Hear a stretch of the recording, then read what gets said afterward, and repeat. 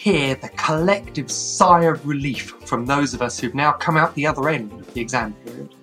Now, all we have to do is wait for the results. But amongst us, there are Year 10 parents, the next cohort of GCSE studying families who are considering the trek ahead as they leave the relative comfort of Year 10 to the adventure that is next year's exam year. So, just what is the best way to put your best foot forward on this particular journey? Hello and welcome to the Study Sessions podcast. I'm Nathan, founder of the Study Buddy and your host. In this, the third season of the podcast, I've been chatting with parents, students and teachers to hear how things were going in the run-up to the exams in 2022. Well, as the exams are now over, it does seem to make sense that this should be the final episode. And in true Study Buddy style, we're going to be using this opportunity to look to the future and to think about those parents who are looking for ways to support their own teens as they start to think about the summer and then the exams in 2023 or beyond. This week, I'm absolutely thrilled to be joined by Rachel Stewart. And Rachel is an academic coach and founder of the Mindset Lab.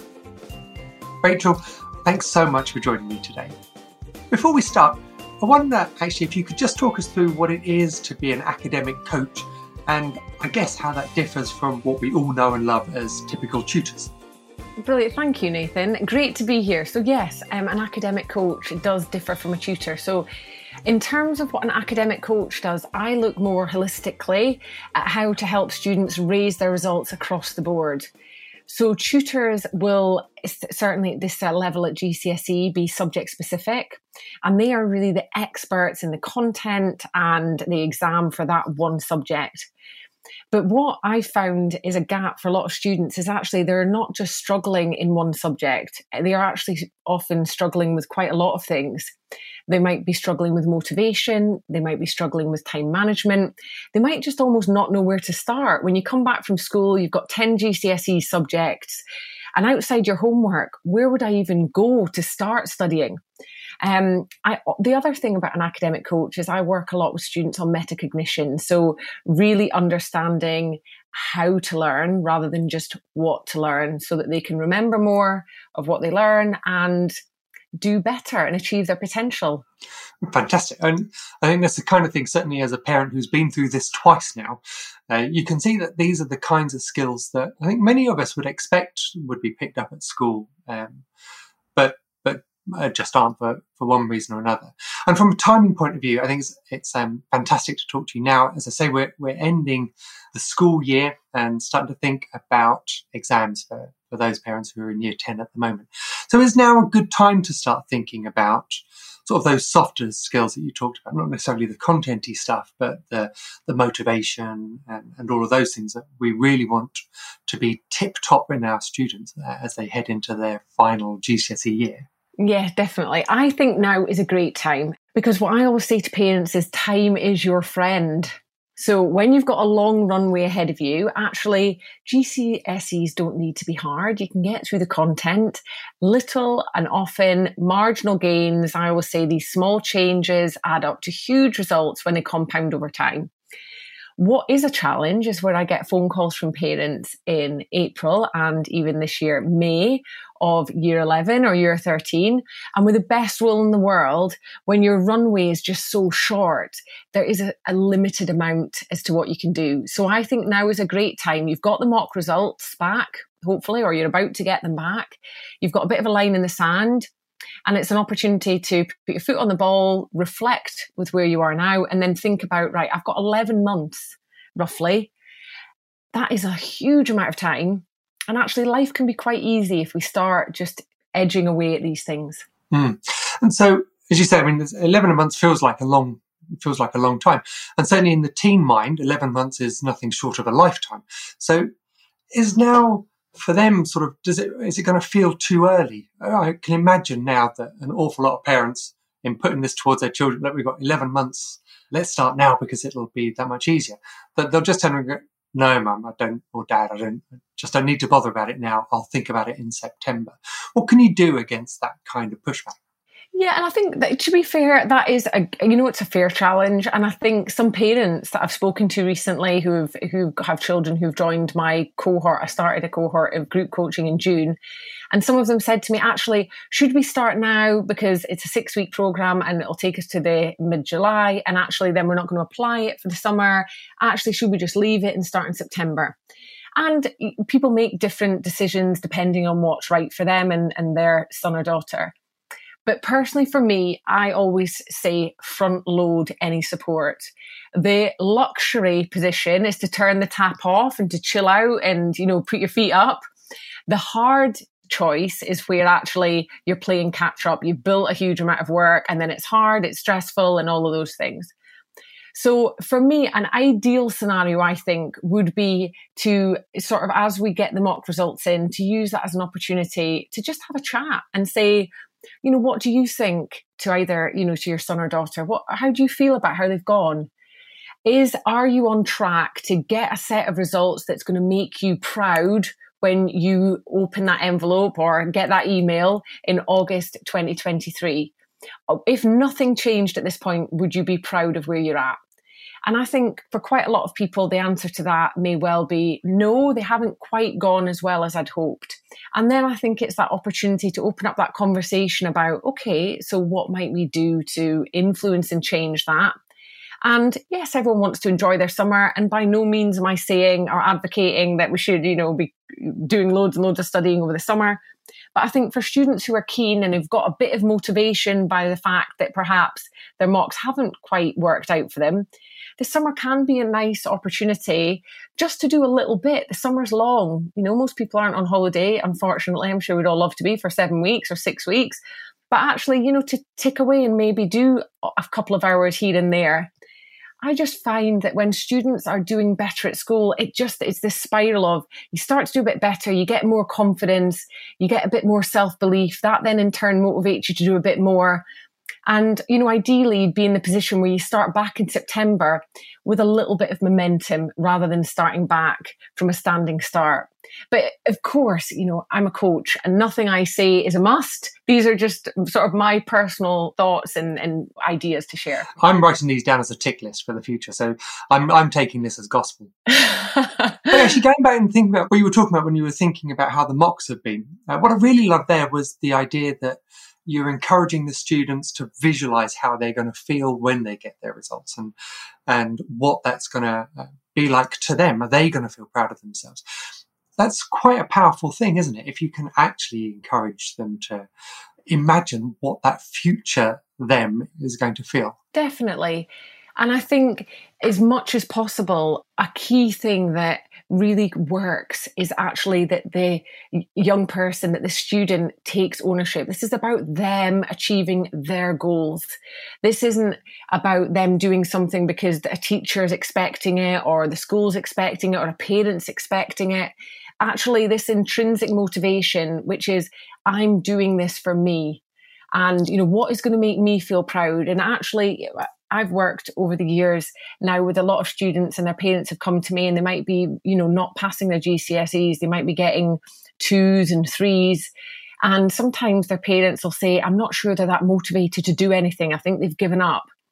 And I have never yet worked, I could be proven wrong in the future, but to this point, I've never actually worked with a student who is happy to get 2s and 3s and who doesn't want to pass. I think when you talk to a student about what they want and what's going to make them feel proud, they're actually often much, much higher aspirations than perhaps the parents or some teachers might have thought of for them. And I think sometimes that can be because when we don't do so well, it's actually easier to disengage and to not try. I've definitely seen that. I would rather give up and fail and say I didn't even bother than try and fail, because that would mean something about me or my intelligence or, my sense of self-worth.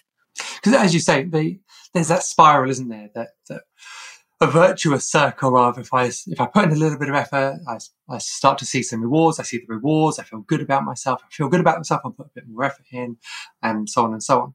But the converse is absolutely true. And I think that a number of us would have recognised that in our own children, that when things start to go wrong, as you say, they just foot off the gas, completely disengage and go, oh, forget it. either a fixed mindset approach of I'm never any good at that anyway, or, as you say, that apathy of, well, actually, who cares? And if I didn't try, I didn't actually fail, which was something that we heard about quite a lot in the previous episode. And I mean, as you say, this is a great time, even if you're not focusing on Macbeth quotes, to start chipping away at what those motivations are with our children, aren't they? Yeah, definitely. I think it's a good time to put your sort of a line in the sand after you've had the mocks and have that chat with your student about what their goals might look like and what they want to achieve, what's going to make them feel proud. And then how, as a parent, can you support that? We're all, as parents, guilty of doing things that really help, and perhaps also sometimes doing things that don't help so much, not because it's not well intended, but just, that's human nature of parenting. It's tough. It's a tough gig, right? So, yeah, I think that. And I also think that it's worth starting to, if they can, ideally, if they're open to it, and if we can get past the sort of goal setting stage, and we can talk a bit more if you want to explore how, some thoughts about how you might do that with your son or daughter, and then actually moving on to starting to then do some of the subject content and starting to review some of that and maybe have a go at some past paper questions, just some light-hearted things that you could do to keep the momentum over the summer, keep things ticking along and just build a bit of confidence. Having just come out of the exam period, there's nothing that I remember of the more immediate past that was light-hearted about a past paper question. I completely take your point. This needn't be a high stakes.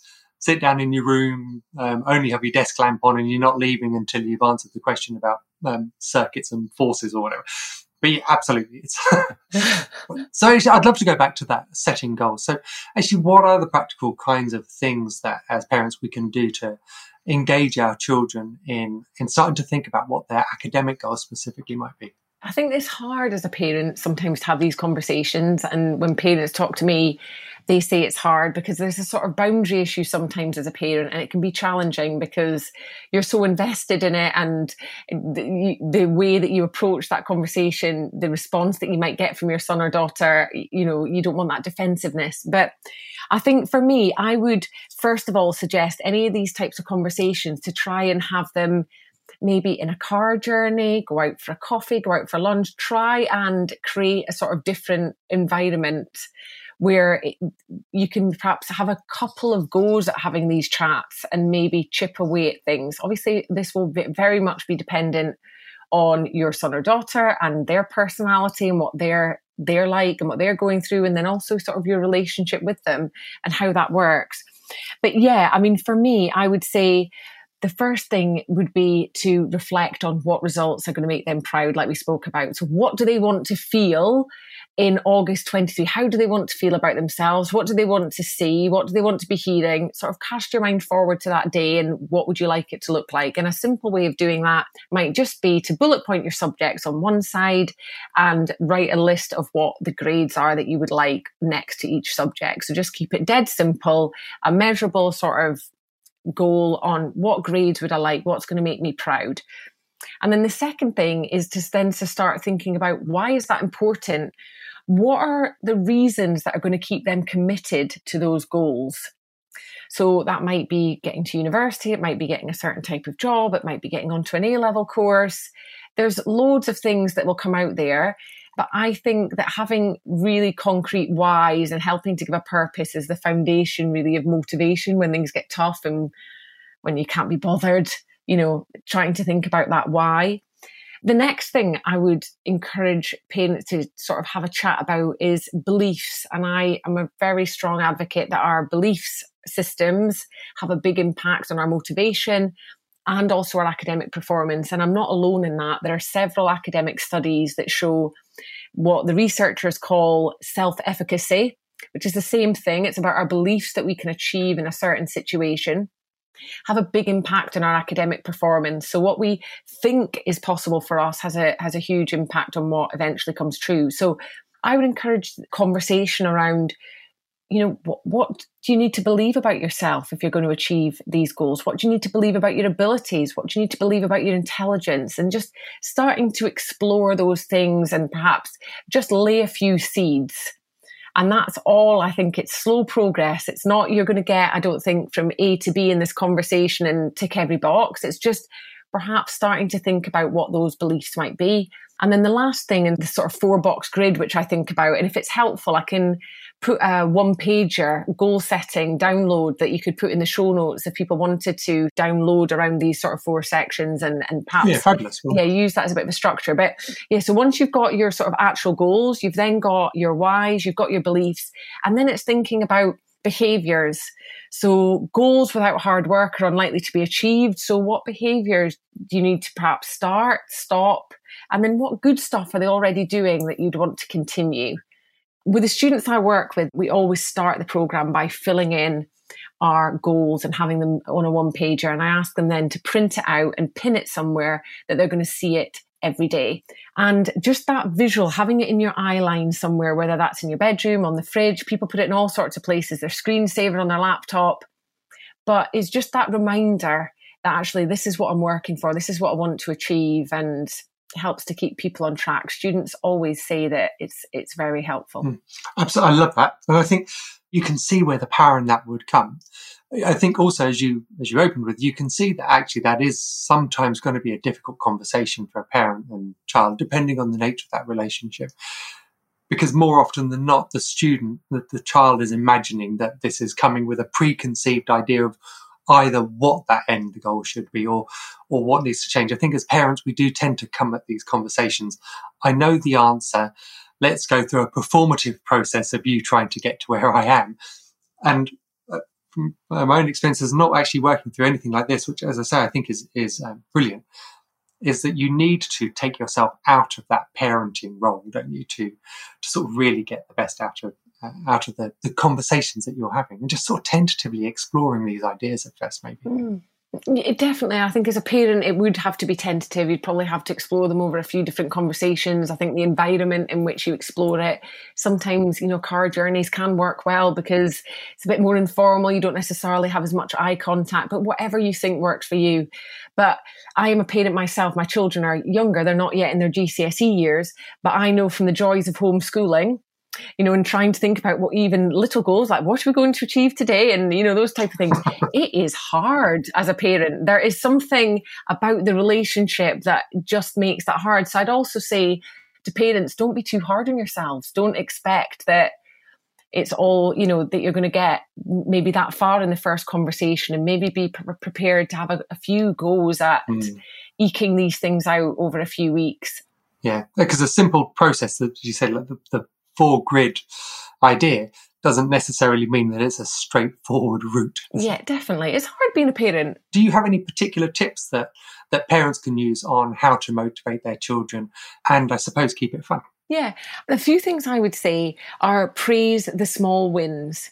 So every improvement is an improvement, even if it might not be the ideal improvement that you're looking for. I think remembering that actually small changes add up to big results. So praise the small wins. Any improvement is good. And I think that is worth saying it. I think the other thing is around practice makes progress rather than practice makes perfect. So that's perhaps another way to think about it. And another key thing that I always discuss with my students is I try and decouple results from intelligence. Exams are not about intelligence. Exams aren't a test of that. They are a test of your ability to pass the exam, or in particular, a test of your ability to intimately understand the mark scheme so that you can pass it and say exactly what the examiner wants. So I think remembering that their intelligence doesn't equal their results. Their intelligence just equals how well they've optimized to pass the exam. And actually, over time, we can accumulate, we can learn those skills very much in the growth mindset sort of sphere. And we can get better at passing exams. And we don't need to change our intelligence in order to do that. We've got everything we need right now. And yeah, really as well, anything that helps your child to believe in themselves and boosting their confidence, their self-belief. I think all of those things are good ways to go, ideally, rather than perhaps and the sort of more criticism route or feeling frustrated, those types of things. I would encourage parents perhaps to explore the carrot a bit more and see how that works for them. I'm also reminded, actually, I think it was in our very first episode. So as we're here with season 3 finale, it seems quite apt to think about the very first episode. And it was Dr. Dominique Thompson who talked about this side-by-side chat.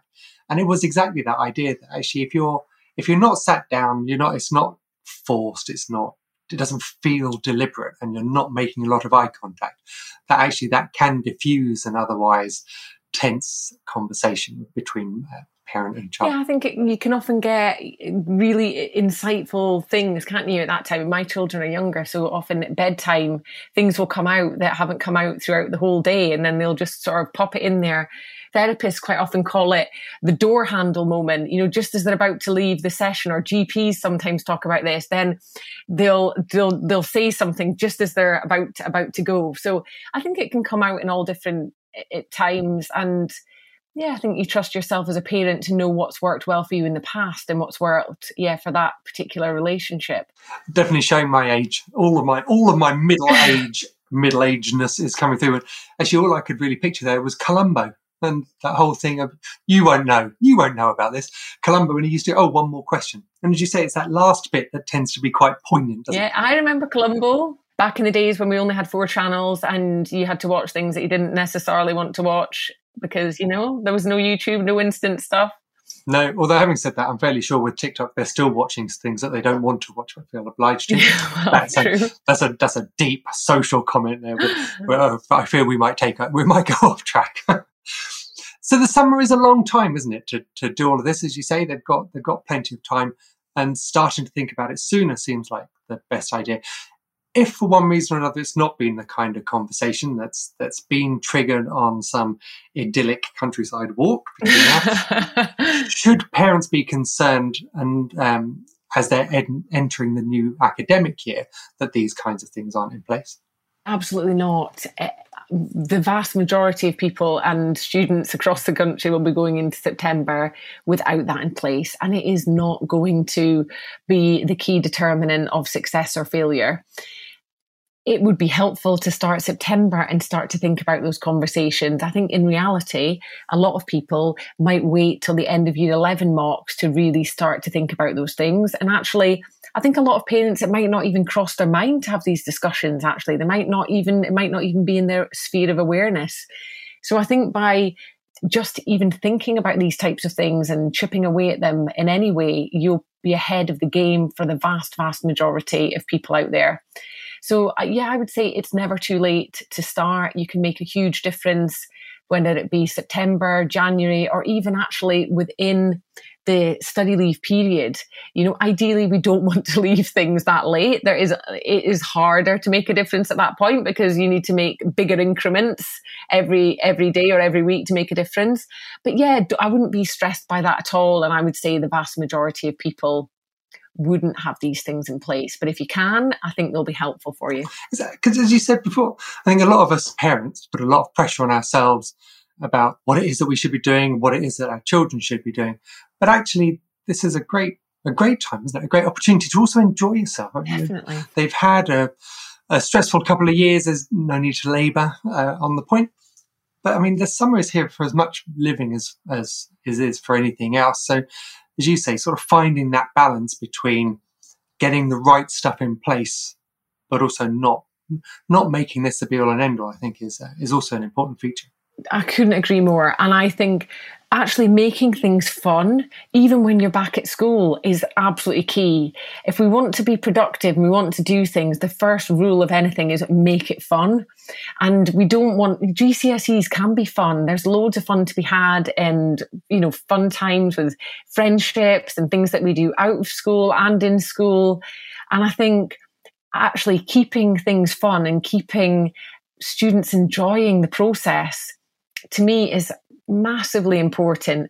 This doesn't need to be taking over anyone's life or be a sort of noose around your neck. I think it's, if we can make things easy and just do little bits, then actually it can be fun, little and often. Small changes add up to big results. And certainly in the summer, I would be saying it would be no more than an 80-20 rule, as in 80% of the time you are not thinking about school or doing anything. It's just, if you wanted to, and perhaps your mock results weren't what you wanted, and you've got the time and the inclination, then it's certainly not going to do any harm to start thinking about things.